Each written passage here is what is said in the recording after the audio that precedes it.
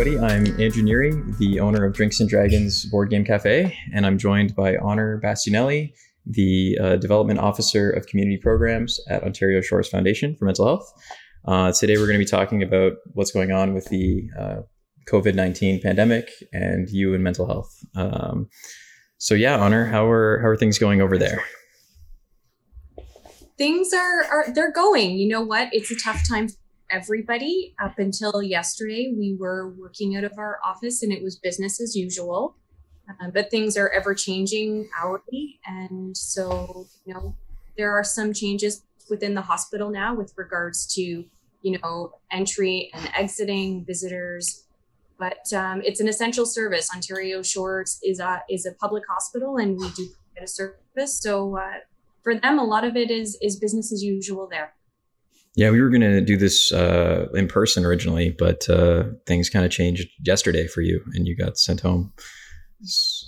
Yeah, it's very, I was on my way into the office and actually I received a text message from the CEO and said, come in, we got a few things to wrap up and you'll be asked to leave shortly thereafter. And that's pretty much exactly what happened. Wow. So what do you think? I think generally for myself, there's a lot of kind of opportunity to become depressed, especially, I think generally being stuck is sort of the first cause of depression for a lot of people, is feeling stuck in their lives or feeling stuck in their, houses or the same circumstance. I think this is kind of a very potent melting pot of depression symptom possibilities. What do you think right now? Yeah, absolutely. It's definitely, it's changing everybody's lives and the way we live our daily life. It's difficult, for those who are dealing with mental illness and with depression. There are days where getting out of bed is difficult. And now, we're having to change everything else in our lives. So, with regards to, if you're depressed, but you look forward to, getting together with that group of friends for a coffee, right now, that's not really an option. It's a little different. We got to look at the way that we are socially interacting with each other.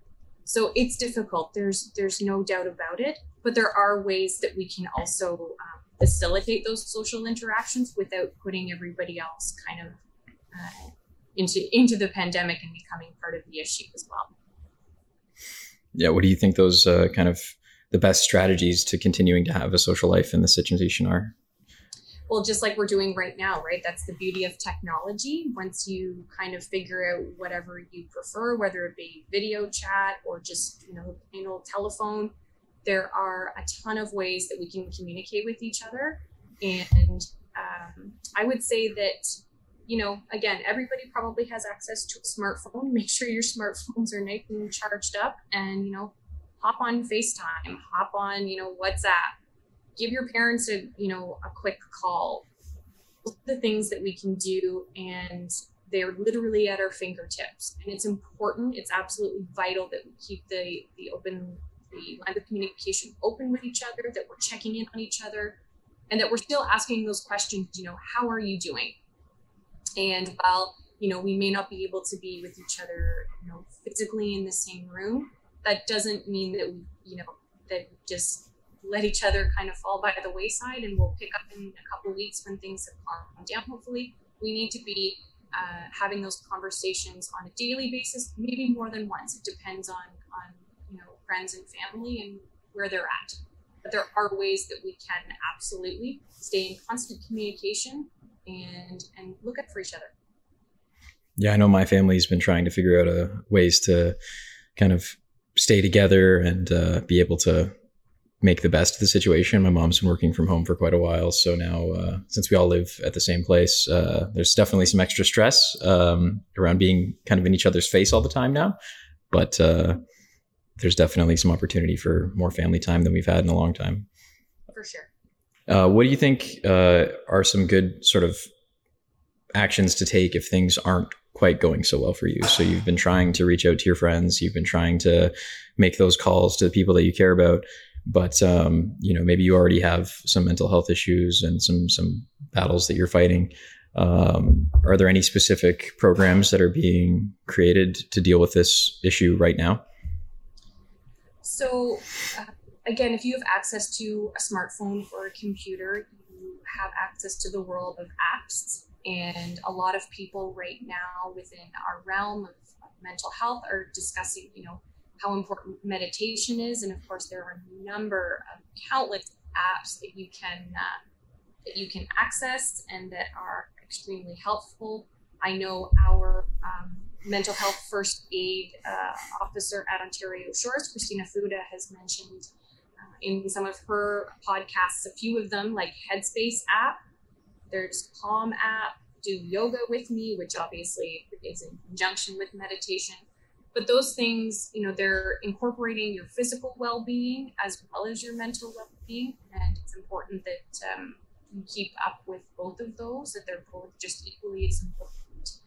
And, if apps aren't your thing, or meditation is not my thing, but of course, you can, if reading, you can pick up a book, you can do some adult coloring, or, I have a 9-year-old, I still got lots of coloring books kicking around. Sometimes you just need to have a moment where you're like, okay, I need some color in my life. I just need to decompress.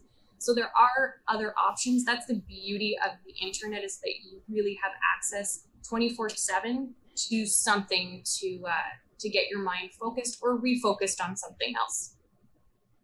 Yeah, I know a lot of my friends are kind of getting into like group video games and multiplayer to kind of try to both stay in touch, but also fill the time that they're experiencing this massive amount of. Yeah, for sure. And all the bands that are playing, streaming right now, they're doing kind of live concerts in their house that you can take a look at. I know I'm a big fan of Blue Rodeo, and the Jim Cuddy band just did a great in-house concert yesterday. It was really cool. And you do feel connected because it's more of an intimate atmosphere. So that might help a lot of people too. That's very cool. I actually had no idea about that. Wow. So is there anything else you think would be important for people to know right now in this trying time? Well, it's like, as I mentioned about the physical health, your mental health is important, and we don't know quite yet where this is headed. And again, as I mentioned earlier in the interview, it's going, where things are changing hour by hour, sometimes even every half an hour. Again, I think it's really important. You can still get outside, you can still take that walk. You can't take it in, mass groups, but you can still take a walk.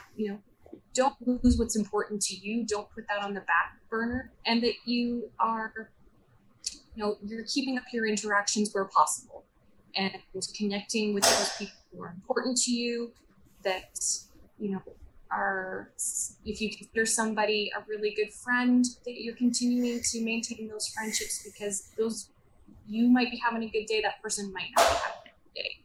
And those are just really simple, easy ways. Again, your mental health is an extremely important thing to be focusing on right now, and as well as those around you. And I think we just need to continue to look out for ourselves. And at the Ontario Shores Foundation, we're always talking about keeping the conversation going. And I just encourage everybody to continue to do that from the safety of your own home. Wow. Well, thank you very much for talking to me today, Honor, and for all the new info. I don't like country music like I know you do, but I'll have to find some good home-based concerts to listen to. And yeah, thank you so much. My pleasure, Andrew. Anytime.